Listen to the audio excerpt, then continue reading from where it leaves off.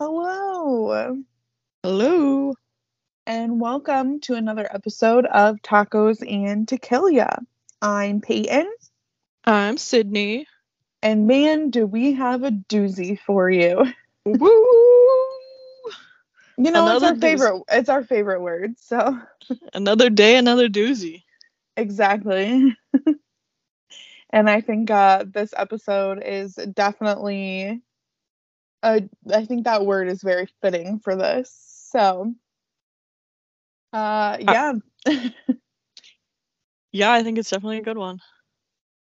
And before we dive in, I know said off air, you and I were just chatting about some true crime updates. I know last episode I told everyone I've been like once a week looking up Lake Mead updates. I just did again, and it looks like maybe there's something, but the updates weren't recent. Like when I would click on the article, it would say posted in August or October or things like that. So I'm holding off until I can get concrete evidence because I only found a couple articles with this potential information. So stay tuned. Maybe next week we'll have a better update for you.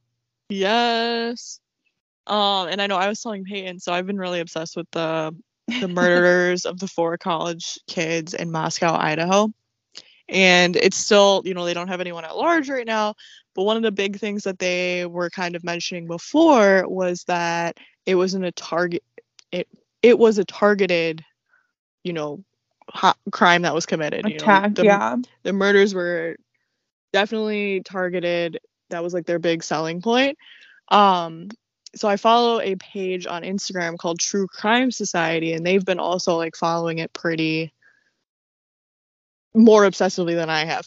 But basically, they had posted a post from the Moscow Police Department that said that there's a chance it might not be a targeted attack any longer. Like that they Oh my God. don't. So they think it is just like random? There's a possibility. So apparently, there's like a bike trail or like a path that's right next to that house, and there's been like past instances where like weird shit had happened apparently on these paths, or like crimes were committed. So now they're saying that there is a possibility of it not being a targeted attack. So it was like one day they had brought that up, and then now I feel like they kind of went back on it and are saying it's targeted because people are freaking the fuck out, which I don't know. 100% they should freak out because you and I Yeah. discussed this. Like, Yeah. oh, very brutal, very vicious attack, but just kidding. Everyone in the community is safe. Don't worry about anything.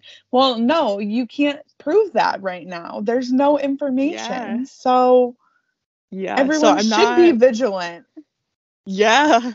So I'm not 100% positive on that one. I mean, it does seem like something that would make more sense to be targeted, but they definitely opened their mouths and said that there was a chance that it wasn't targeted, and then kind of went back on it. But I feel like them going back on it was because everyone was freaking the fuck out. So then they were like, oh wait, we need to calm the community down. Yeah, So that's absolutely bonkers. definitely interested to Oh my see God. how that plays out. I know I've sent you some videos of like the family members and stuff at like the vigil and on the streets, and it's pretty heartbreaking. Yes. Yeah. I mean, the one you sent me was like really devastating. Talking With the about 2 the girls girls. being best friends, and Yeah. it And they was just, died in the same bed together. yeah, Like, it's what? really sad. Absolutely crazy. Yeah, that was depressing. So hopefully they get some answers because, like, what the fuck? Mm-hmm. And I think so I had mentioned, I think last week or to you on the side, like, one of the girls' moms, like, didn't want to have a service because she didn't want the chance, like, that the murderer would come to the service.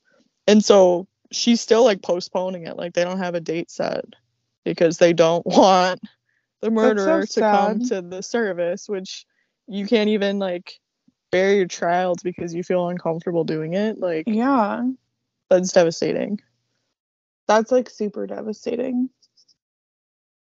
Yeah. Hopefully we get some more progress and answers because that whole thing is insane. Literally crazy. But I'll keep you updated for sure because I make sure to search it at least once a day. Sounds good. And I'm sure folks will have some opinionated conversations here soon about the Casey Anthony docuseries. Sydney's got a lot of opinions. She's watched it. I have not yet. So I'm going to try and watch it this week, and hopefully next recording we can chat about it. Yes. You should definitely watch it so we can chat about it. On or off the air. Yeah, we'll talk about it a little on the air so we can give our quick summaries, but we won't give anything away. Okay. But Sydney told me I'll have to go into it open-minded, which will be very hard for me to do, but I will try. I love to play devil's advocate. I have lots of opinions on the Casey Anthony case, so yeah, we'll see how this goes. I mean, honestly, though, like going into it, I had my mind was 100% made up, but I like to play devil's advocate, so I'm not saying for or against Casey Anthony. I just feel like there were some points that were made that need to be discussed. Okay. Open mind. You're very stressed about it. You're gonna text me and you're like, "Fuck this, I'm done." I'm so stressed about it. It's very gonna be like nerve-wracking to me. What were you on when you were telling me that I needed to go open-minded into this? We'll see. It'll be good. Well, anything else to add before we dive into this case this week? No, I think you're good to dive right in. Okay. In the state of Arkansas in 1987, something horrific happened in the Simmons family home at Christmas time. I'd like to say that the Simmons family was a typical all-American family, and honestly, they may have started that way, but there were definitely issues within the walls of that home. Today, we will discuss these events and how this tragedy went down in history to be known as the worst family massacre in the history of the United States. Ronald Gene Simmons Sr. was born July 15th, 1940 in Chicago, Illinois. Fun fact, makes him a Cancer because, I have been looking at the zodiac signs lately, which is very interesting if anyone knows anything about astrology and zodiac signs. Cancers are very emotional and sensitive. So interesting. Just keep that in mind. When he was just 3.5 years old, Ronald's father had died of a stroke. And within a year, his mother actually remarried a man who worked for the Army Corps of Engineers. In 1946, the Corps moved him to Little Rock, Arkansas, which would be the first of many moves the family would make for the next 10 years. Luckily, they were all within the state of Arkansas. In September of 1957, at the age of 17, Ronald Gene Simmons would drop out of school and join the U.S. Navy. Fun fact, just a little side note, because I thought this was interesting. My grandfather's brother, he had several brothers, but the one closest in age to him, he actually did something similar. He was like 15, or I think he was 16 maybe. And he wasn't legally old enough at the time to sign the papers and join the military. And he had told his parents, so my great-grandparents, hey, I'm dropping out of high school. You have two options. Either I dip and you won't see me again, or you sign and I'm joining the military. And he joined the military at like 16. So surprisingly, as crazy as this seemed, it's like really not uncommon in the 50s. A lot of people dropped out of high school. My grandpa said it was like pretty normal.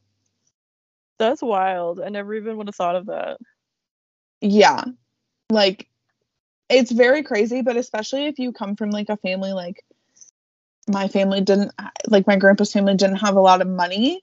And so my great uncle ended up making a career in the military, but that's how it started. So very interesting. Just had to share because I was like 17, dropped out and joined the military. Like, that's wild. But then I remembered, like, well, that's actually not that crazy at that time. That was pretty normal. But Ronald was first stationed at the Naval Station Bremerton in Washington. He actually, while there, met Bersabe Rebecca Ulibarri. That name's wild. She went by Becky, so that's all I'll call her.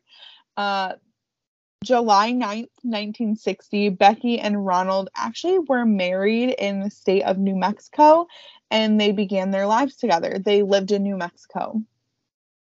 For the next 18 years, the couple would actually have 7 kids together. Again, 7 kids wasn't crazy back then, but the thought of 7 kids now is wild. The kids were Sheila, Ronald Gene Simmons Jr., or Gene as he was called, William, or Billy as he was called, Loretta, Eddie, Marianne, and the youngest was Rebecca, named after her mother, but she also went by Becky. In the meantime, so they got married in 1960. In 1963, Simmons' career in the Navy would actually end, but he decided he was not done with his military service. Roughly just 2 years later, he actually joined the Air Force, which I don't think was common to join multiple branches of military. Very strange to me, but he ended up having Sorry, go ahead. Sorry, I just want to chime in on that because I didn't think that was common either. But my grandpa was he was a Marine and then he joined the Air Force. Really? Yeah. And it would have been around that time frame. Mm-hmm. Okay, so maybe that was common too. I don't know. Yeah, I didn't think you could jump ship like that, but apparently. Yeah, or maybe it was his career opposite. in the Navy ended, and instead of re-enlisting or signing up for another contract, he let it lapse and was like, okay, I'm done. And then 2 years later, it was like, I'm gonna join the Air Force. Yeah, because now I'm thinking about it. I don't know if it was a Marine or if it was something else, but it was something, and then it was the Air Force, but it was something else, or Army and then the Air Force. But That's it was so wild. I didn't think that was a thing. Well, interesting to know. See, I'm glad because I thought that was uncommon, but I'm glad because it might not have been. Apparently not. Well, overall, Ronald would have a 20-year military career. He earned actually a lot of awards. He earned a Bronze Star Medal, the Republic of Vietnam Gallantry Cross for his service as an airman, and he also earned the Air Force Ribbon of Excellent Marksmanship. When he retired on November 30th, 1979, he was at the rank of Master Sergeant. So, I mean, that's a good rank. Just a couple years after his military retirement in 1981, though, things within the Simmons family household were rocked quite a bit. Ronald was being investigated by the Department of Human Services in the city of Cloudcroft, New Mexico, where the family lived. Things were not all fine and dandy as this family portrayed. There were actually accusations that he had been sexually abusing his 17-year-old daughter, Sheila, and that he fathered a child with her. Ronald feared he would be arrested, so he packed up his family and left that year, heading to Arkansas.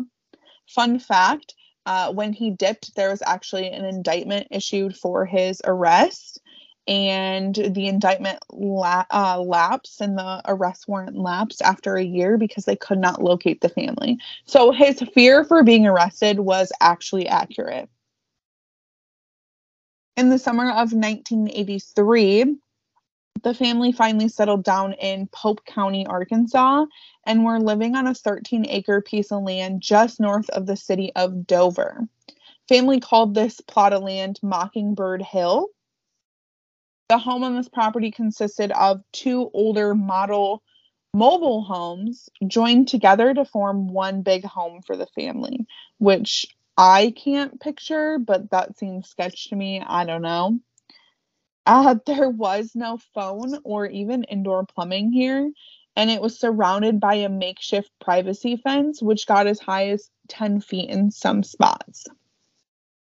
There was a cesspit dug on the property, actually pretty recent in 1987, before the events we'll dive into took place.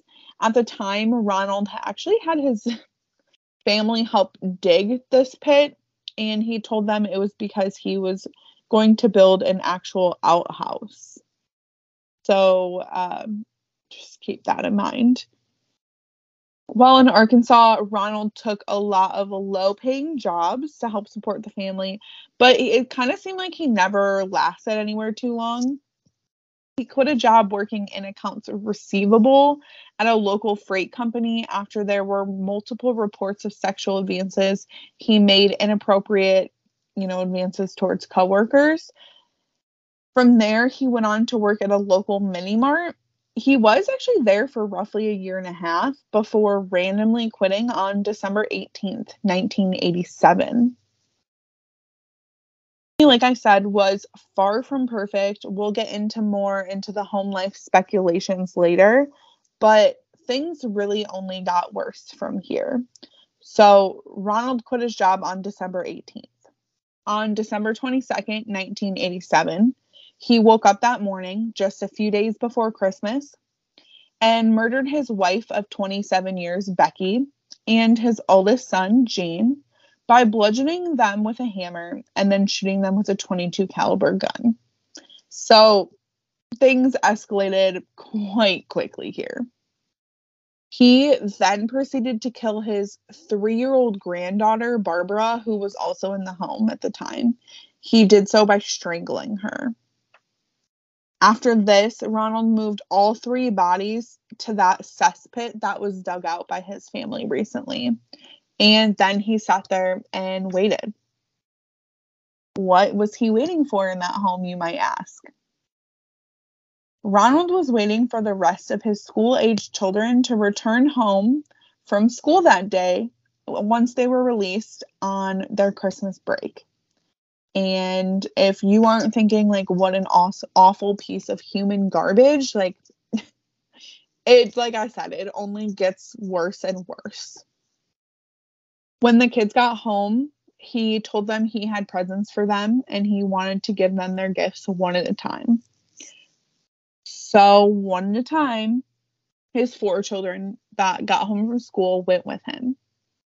First, he strangled his 17-year-old daughter, Loretta, and then held her head underwater in the rain barrel to ensure she was dead. He then proceeded to do the same thing with the 3 other children there. Eddie, who was 14 at the time, Marianne, who was 11, and Becky, the baby, who was 8.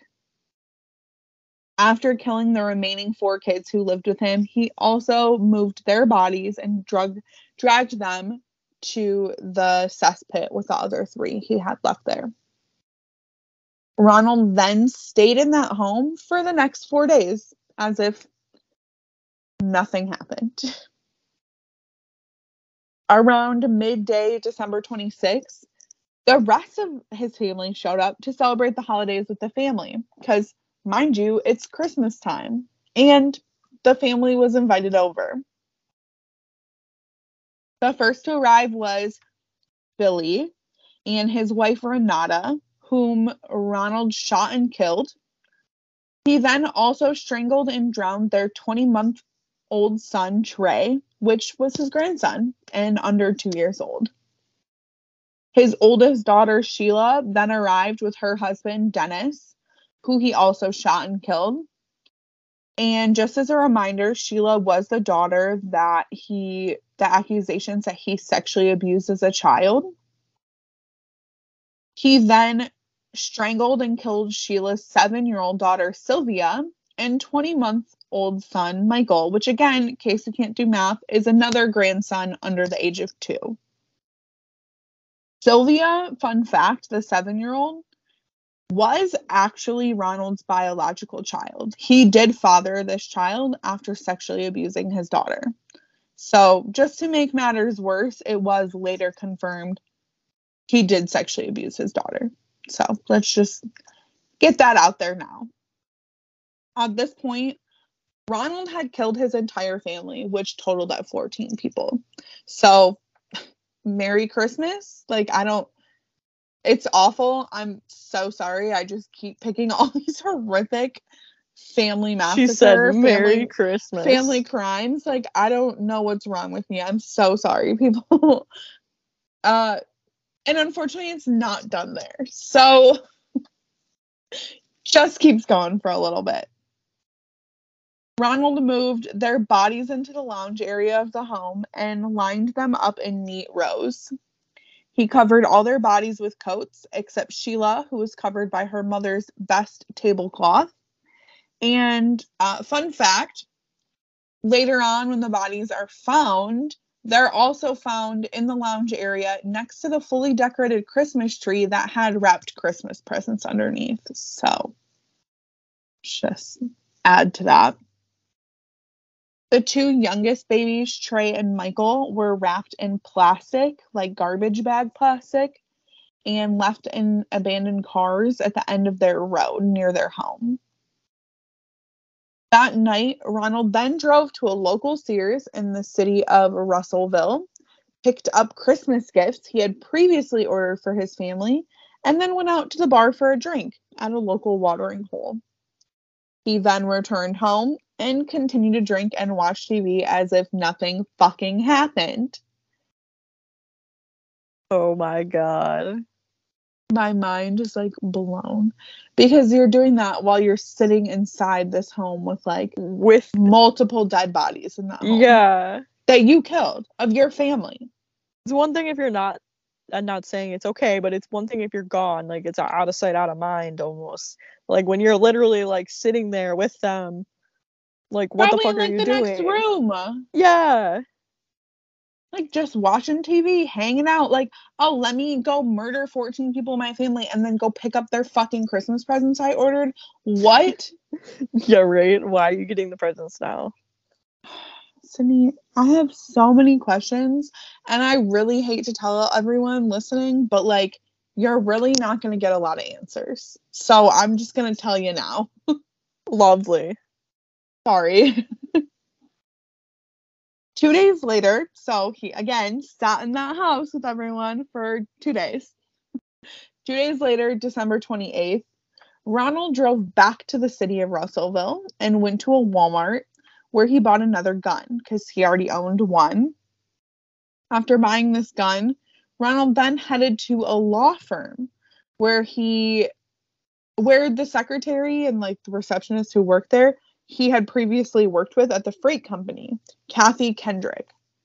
Ronald had met her and was obsessed with her when they worked at the freight company. She was the one that rejected him and his advances and actually made complaints about him before he quit. So he showed up to the law firm, walked in, and instantly shot and killed Kathy, then turned around and left. If you think, okay, that's it, you're wrong. He then left there and headed to an oil company office where he wanted to kill the owner, Rusty Taylor. Rusty was also the owner of the mini mart where Ronald had recently been working before he quit 10 days before this current day where he's out on this rampage. When he arrived, he did attempt to kill Rusty, but he only wounded him. Unfortunately, another person was in the building and in the path of Ronald. His name was James Chaffin. He was shot and killed. And another employee in the building was also shot at, but lucky for him, Ronald missed. James was the only complete stranger who would be killed by Ronald on his murder spree. From the oil company, his third stop that day would actually be the mini BART he previously worked at, where he would shoot and luckily only wound 2 more people. And finally, from there, he headed to the local freight company where he also used to work, and he shot his former boss twice. Again, fortunately, only wounding her. He then forced one of the employees at gunpoint and took them as his hostage and made them call the police. So, seems strange. While holding this employee hostage, Ronald supposedly told them, I've come to do what I wanted to do. It's all over now. I've gotten everybody who wanted to hurt me. So seems pretty vengeful if you ask me.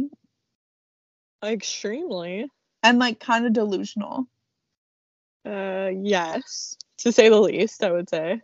I mean, I wouldn't say kind of. I should say very delusional because it doesn't seem logical to me, but okay. You do what you gotta do, question mark? Yeah, I guess. I don't really Silence. know. So upon the police's arrival, Simmons actually handed over his gun and turned himself in willingly. Like, he did not put up a fight at all. I mean, to me, just like personally, it sounds like someone who turned themselves in. And in fact, not only turned yourself in, you forced someone at gunpoint to call the cops on you. That sounds like you're very mentally unstable. That's not even adding on top of all the horrific shit he just did. Okay? So, therefore, he's obviously immediately arrested, held without bail, and sent to do a psych evaluation to ensure he was mentally stable and fit to proceed. Fun fact, he was. They found him mentally sane. Not sure how, but okay. I guess I shouldn't say not sure how, because even like Jeffrey Dahmer was found mentally sane. So yeah, I feel like you really gotta.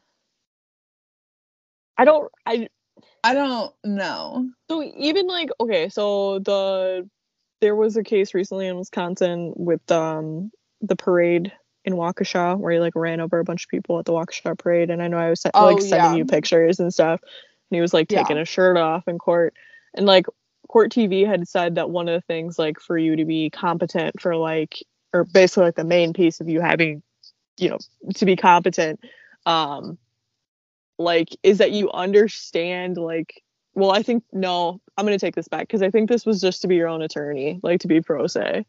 But like to be a pro se attorney, it was like basically that you just needed to understand like the word attorney and plaintiff and like defendant, like the basic terms, like that's what they were basing it off of. Which like I feel like you don't.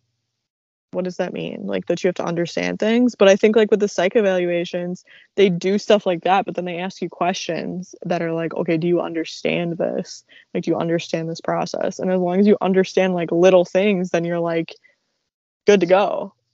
I don't know, the whole system's jacked.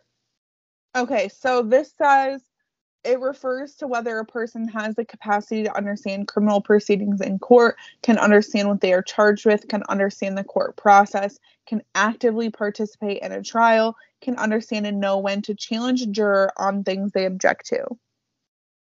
Yes. Which I feel like,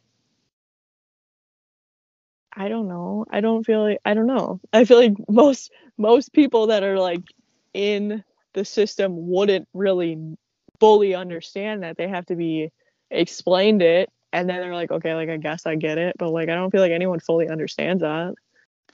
Yeah, I mean, I don't really know, because I always thought it was like to determine your mental health basically, but I guess like you can be in prison and convicted of a crime and be like on medication and mentally, I don't know. It's just you can't.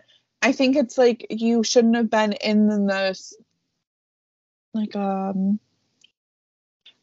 like a mental, or like in a, what's it called, a mental breakdown at the time of the crime, or like if you're schizophrenic, you should go to a mental health facility. Yeah.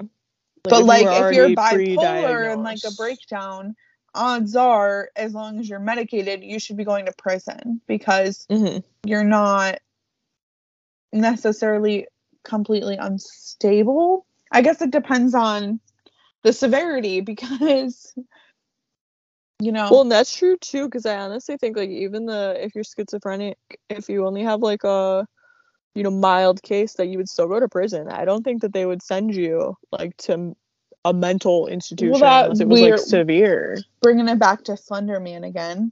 That Slender Man case, the girl went into a mental facility because she was schizophrenic. I thought, wasn't she schizophrenic? I think she got diagnosed. I think she got diagnosed with that, but I think there was something else too. I think they both went to like Monona or whatever, the mental facility. Interesting. Okay, well, enough with this tangent. He was found mentally fit to stand trial.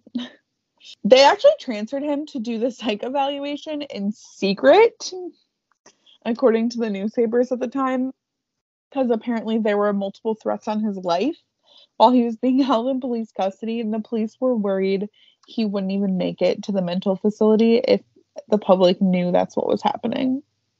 Which I was like, is this the fucking Wild West? Like, that's some It Wild sounds West like things it. that happen. Sounds like it's the Wild Wild West. Literally. Well, Ronald did not speak to anyone, not even the police, while in custody. He would eventually speak a little bit to his court-appointed attorney, but that was really it. When the news broke of the attacks and mass murder of the entire Simmons family, many people spoke out to try to piece together a motive.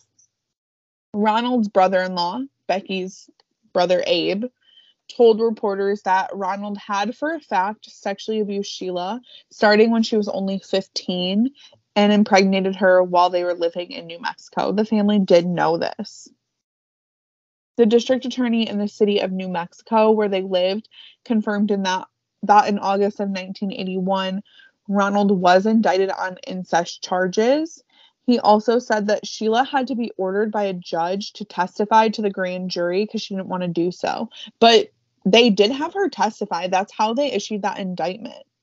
So Ronald must have been 100% accurate and had known like, oh, I'm about to be arrested if they just force my daughter to testify to grand jury trial or jury proceeding.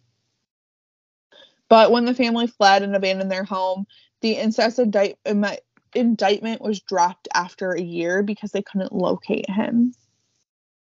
A school nurse also came forward to the newspapers and said that Sheila reported to her that she was carrying her father's child and that the nurse had to enlist the help of the state legislator before charges were officially brought against Ronald. And then finally, Ronald's sister-in-law also came forward to reporters and told them after the incest indictment and the family fled, Ronald secluded the kids and her sister Becky from the rest of the family even more than they already had been. He was violent and apparently would beat Becky, and the rest of his family speculated that other children in the family were also being or had been sexually abused, but they were never able to confirm nor deny this. Ronald also censored Becky's conversations and her mail, not passing along mail from the family, not allowing her to like say certain things in letters she wrote. They didn't have a phone on the property because of this. He did not want her to be able to communicate freely with her family when he was not home and present. I actually saw that the week of the family's murder, Becky had written like a 3-page letter to her brother. And he was shocked because that was the longest letter she had ever written since they moved.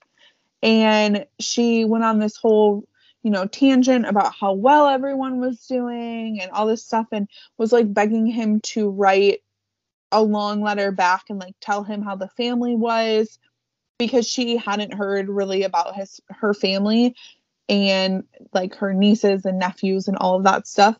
There was like a lot of her family speculated that she knew something was coming or something was happening, or she just kind of had this inclination because she reached out and wrote such a thorough like long letter. And they aren't sure if she had to like sneak it past Ronald or what, but it was like painting a very like positive view on the family. So she didn't say anything bad.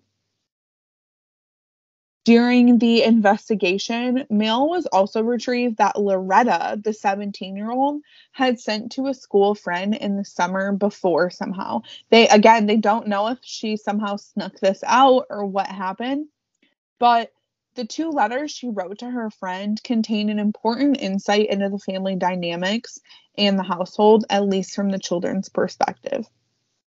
Loretta told her friend how she was depressed and sad being locked away. She had no friends and she was being secluded.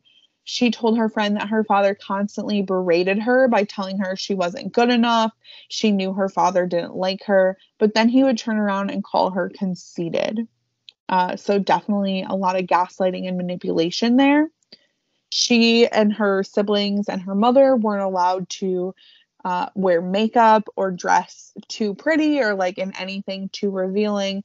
They didn't want to be desirable in her father's eyes. And Loretta also told her friend in her letter that she would rather die than continue to live like that, which is really sad to hear. She was only 17 at the time of her death that Christmas, so just within 6 months of that letter. The murder trials were held separately instead of a whole, which I at first thought was strange, but there was more concrete evidence on the shooting rampage on December 28th, since there were actually witnesses. So at first, they just were trying him based off that rampage, the attempted murders, and the 2 murders he did commit on Kathy and James Chaffin. Obviously, at the time, he was suspected of killing his family, but it wasn't absolute, and they were working on building that case. But in the meantime, he was found guilty on May 12th, 1988, for the murders of Kathy Kendrick and James Chaffin. He was sentenced to death for these 2 murders, and to add to this, he made a statement under oath supposedly supporting his sentence. So again, makes me question his mental health. What? Yes, don't worry, I have the statement for you. Oh, thank God. His statement was the following: I, Ronald Gene Simmons Sr., want it to be known that it is my wish and my desire that absolutely no action by anyone be taken to appeal or in any way change this sentence. It is further respectfully requested the sentence be carried out expeditiously. So, like, he's basically saying, don't appeal, no one appeal on my behalf, and someone kill me quickly. That's crazy. But, I mean, he also decided, like, when he was done. So, like, you know, he went on the shooting rampage and then hold someone at gunpoint, like, hey, you gotta call the police. Like, I'm done with this now. So, I mean, maybe Yes. in some weird, twisted way, like, he's saying, like, or, you know, continuing with that aspect. Like, I'm done. I know what I did. Yeah, it makes me feel like he wanted to die for his crimes, but instead of like committing suicide, he turned himself in so the state would execute him. Like, that's what it seems like to me. And I don't know if they were a religious family or what. I couldn't find anything about that because usually that's what I would think if religion comes into play. But I don't know. It's interesting because the dynamics of family annihilators. I'm sure we all saw the Chris Watts docuseries, but like don't get me started on that. But like the family dynamics and the family annihilators are like super important because you have cases like Chris Watts that are like outliers and they don't usually make sense. Statistically, usually what you see is something where like you kill your family and then you kill yourself. Like that's the majority of family annihilators. That's what happens. I do feel like though, and especially since you brought like Chris Watts into this specifically, like there was a lot of like talk after that, you know, that he wasn't gonna kill himself. Like people that knew him basically said like that he wasn't gonna kill himself. Like that's not who he was as a person. Like he was too selfish. He also tried to get away with it. So yeah, that's a whole nother story. But like there's definitely that certain like, you know, personality type or like specific type of person that like they're not gonna kill themselves, like whether they don't want to live the life or anymore or not. Like 1,000%. There are 100, like I 100% know what you're talking about, like the characteristics and types of people.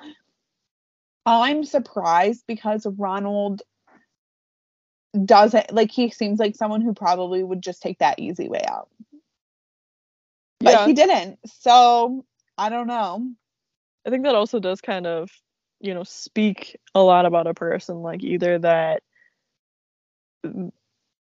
on, like, I guess I don't know how I want to say this, like either on their specific like characteristics and like traits that they have as a person, or like the fact that they're not going to take that easy way out, because it is so easy. You could have just been done with it right then and there instead of spending the rest of your life in prison and or dying.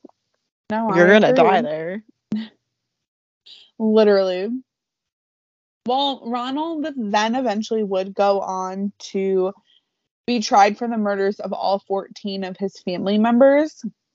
He was also found guilty of these crimes on February 10th, 1989. Close to your birthday there, Sid. And wasn't even thought of yet. No, but it's close to your birthday.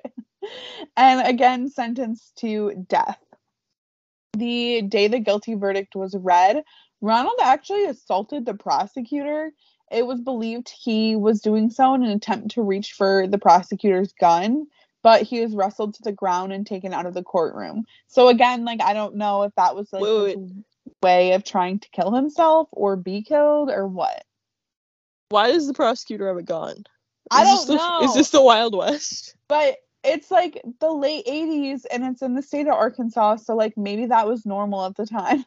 I don't feel like, I mean, the only thing that I could think is like if it's like evidence, like you're holding the gun like that he was using, but like they're just walking in there strapped, like ready to go. I mean, maybe. It's literally the Wild West. If it was Texas, I wouldn't even question it. I'd be like, that's normal. That's normal. So, okay, but Texas is the Wild West. Arkansas is down there. It's like southwest-ish. Arkansas is, I don't really think it's as far. I mean, it is, but it's not as far like from us here, like as Texas is. I don't know. I didn't question it. I don't consider that the Wild West. Like Texas, if you would have said Texas, I wouldn't have thought. I wouldn't have even commented on it. I would have been like, that's fine. I don't know, man. I'm just reading the facts. I didn't even question it. I was like, this is probably normal at the time. But yet again, Ronald refused to appeal his death sentence, again stating the following: to those who oppose the death penalty, in my particular case, anything short of death would be cruel and unusual punishment. So obviously he did want to die. He believed he should die for his crimes. The court actually conducted a hearing on his competence after this to ensure he was actually capable of waiving further proceedings. They did find that he was knowing and intelligent in his decision making, but they thought it was like, oh, we have to reevaluate his competence if he is waiving his right to appeal. So he was reaffirmed facing 16 death sentences. His refusal to appeal the case was actually the subject of a Supreme Court case, Whitmore v. Arkansas. Another death row inmate, Jonas Whitmore, attempted to force an appeal on Ronald's case on his behalf, but was unsuccessful.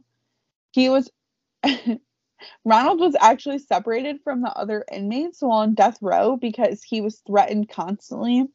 The other inmates believed his refusal to appeal his death sentence was damaging their chances of beating their own sentences. So I thought that was interesting. Like, maybe that's why this guy tried to appeal on his behalf. But, like, Ronald didn't want that. So I have no idea. I also feel like when you said that, like, one thing that came to mind for me, and, like, that very well could be it, but, like, I also feel like the inmates get bored.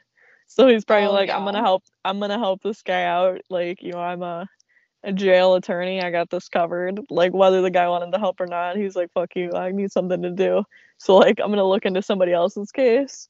I could definitely see that being a thing. Yeah, I mean, maybe. I thought it was interesting, but then I saw that he was, like, separated constantly because he was being threatened, and that was why. Who knows if that's really why, because, obviously he did some horrific shit that usually makes it hard for you to have an enjoyable prison sentence. So maybe that's why. I don't know. Very true. On May 31st, 1990, the then governor of Arkansas, Bill Clinton, signed Ronald's execution warrant. And Ronald Gene Simmons Sr. was executed in the state of Arkansas on June 25th, 1990, by his method of choice, which was lethal injection. Fun fact, none of his surviving relatives would claim his body, and therefore he was buried in a potter's field in Lincoln County, Arkansas. Very fair. Don't think I would want his body either. That's interesting, though. So the motive is still unknown because Ronald didn't really talk about why he just snapped and what happened. Again, there's a lot of theories. So I mentioned Becky's brother speaking out about like getting this 3-page letter and like all this stuff. Some of her family speculated like, oh, maybe she was finally going to leave him and divorce him and come like be with a family, or that's what she was trying to do. And he found out. I don't know. His his second oldest son and his oldest daughter, Sheila, who's the one he sexually abused as a child, confirmed at least, they didn't live there. They were married and lived with their own families, and they still stayed in touch. So I'm not sure if maybe they were also providing support for the mom, Becky, to like try to leave, or what was happening. But there were still 5 children that lived in that home. One was an adult. The oldest son did still live there, and he had his child that was in the home constantly as well. But the motive's unknown to this day. Ronald never spoke about what happened. He just kind of, I don't want to say woke up and snapped, because he did plan it. I mean, he quit his job a few days before. He had a few weeks before had the family dig that cesspit for him and said like, oh, it's going to be for an outhouse. Like, so he was planning to do this, but the motive is just really unknown. He will go into history as the worst mass murderer in the state of Arkansas.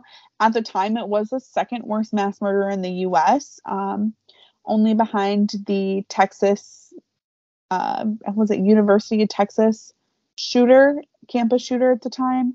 Obviously, unfortunately, there are more mass murders in the state or in the United States now, but he is still considered the worst family massacre killer in the history of the U.S., which is just like an awful title to have.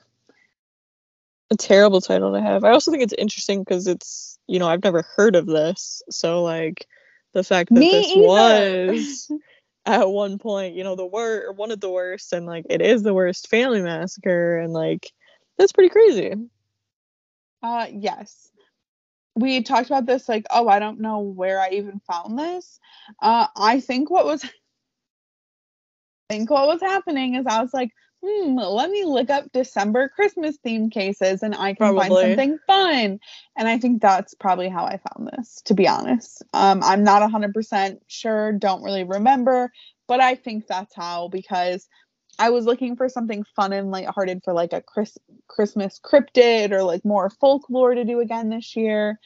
And so I think that's probably, I also found this. And I'm very sorry because it's not very, oh, Merry Christmas, Happy Holidays. No, not at all. Those searches, they'll never turn out well. I mean, you find some interesting stuff, but it's never what you intend for it to be going into, Ever. I feel like. It's never what you intend it to be. Nope. So, yeah, that's fun. It's an interesting one for sure. I'm going to have to look up some pictures after this. I was telling Peyton I looked at some stuff earlier, but I don't feel like I looked very in depth. So I'm excited to see what else pops up out there after. Yes. Is there anything else you wanted to add before we have you do jokes and facts? I don't think so, probably, right? No, this was a good one. Definitely. It was very horrific, but I'm happy that you found it.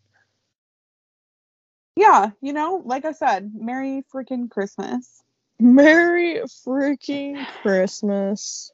Yeah, I'm sorry. It's not very, not not very Christmas spirit, holiday spirit. Holiday spirit, I think that's good. Yeah. Well, if that's the case, I'll let you jump in to do any or a fun fact and a joke for us. In that order? Yeah, let's go that order. I don't I even keep know thinking why I about asked. whether I'm gonna like surprise you, but I just like haven't really felt like doing that yet. I don't even know why I asked because it's always the same, but I am waiting for you I one day like to be like, that order. let's do a joke. And I'm going to be like, whoa, she surprised me. I like that order. I think it's fun. It's better to end on the joke at the end, right? I agree. It's a good leaving note. Well, I try. All Okay, right. hit me with your fun fact. So chimichangas were founded in 1922 in Tucson, Arizona, when a restaurant owner, Monica, had dropped a burrito into a deep fryer and immediately started to utter a Spanish profanity that starts with chi, but quickly stopped herself and instead yelled chimichanga, which is like a Spanish equivalent of thingamajig. This is my favorite fun fact you've probably ever said. I Because thought you it was just told me that the chimichanga not only was by accident, absolutely an accident. but that the name came up with it was also by accident. Also by accident. She went to I yell love this. profanity and then said thingamajig in Spanish, which I thought was super wild. I love this so much. And Thank you also, for that. of course. You can also tell that I'm running out of things to find facts on, as I've now moved on to chimichangas. Well, like I said, I thought that was my favorite fun fact so far. I thought that was the most interesting one we've had in a while. And I've liked some of these ones lately. So, So that's saying something. exactly. Okay, well, hit me with a joke. What's guacamole made of? I mean, I know the answer, but I guess I'll say what? Guacamolecules. Oh my God. That one was a stretch. Yeah, it was a bit of a stretch for us here. It was a stretch, but it had like 3 up arrows on it, so I was like, okay, it's gonna work. We got 88 episodes. The jokes are getting slim again, guys. We're gonna have to branch out and find something new to do eventually. It'll just end We've up just being been avoiding it. it's gonna just be a generic dad jokes, I think. Like They just won't literally. be specific That's okay. to the theme. We can always go that route. That's okay. I think it'll work. That Yeah. because then it'll be like indefinite jokes. Yeah. Never ending supply then. Maybe we can do Christmas jokes for the rest of the month. Ooh, Holiday I like jokes. this. Holidays. Like how we did the Halloween ones. We could do some holiday jokes. Ooh, I like this idea. Switch it up a little. Yeah. I'm Cool. down. We'll do that. It might make it a little easier for you too. It'll probably be easier and they'll probably be funnier. Okay, bet. We're gonna try that. Well, that is all I have to add. Do you have anything else to add before we wrap it up? No, nothing here. Sweet. Well, if that is the case, then folks, you can find us on Facebook, Tacos and Tequila Podcast.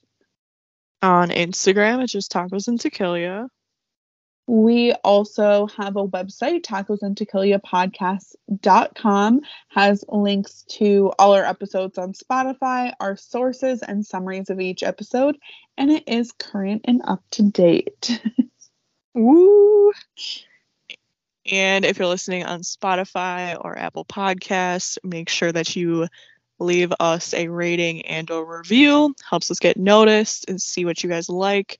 I know if you're on Instagram or Facebook, I just posted that Spotify Wrapped, which was really cool to see what we had for the year and the increase on people of people on Spotify. Oh was yeah, cool. that was so cool. So keep doing what you're doing. Yeah. And it helps us get noticed if you give us likes and reviews. So has other people find our lovely voices to listen to us. Cringe. Yeah, I was gonna say, which we love but also hate. So It's very interesting. Yeah. Well, happy December, and I guess we'll talk to you next week for hopefully something that's not as horrific, but I won't set you up for failure, Sid. So we'll just kind of be to be determined. TBD. Yeah. Well, we will talk to you guys next week. Bye. Bye.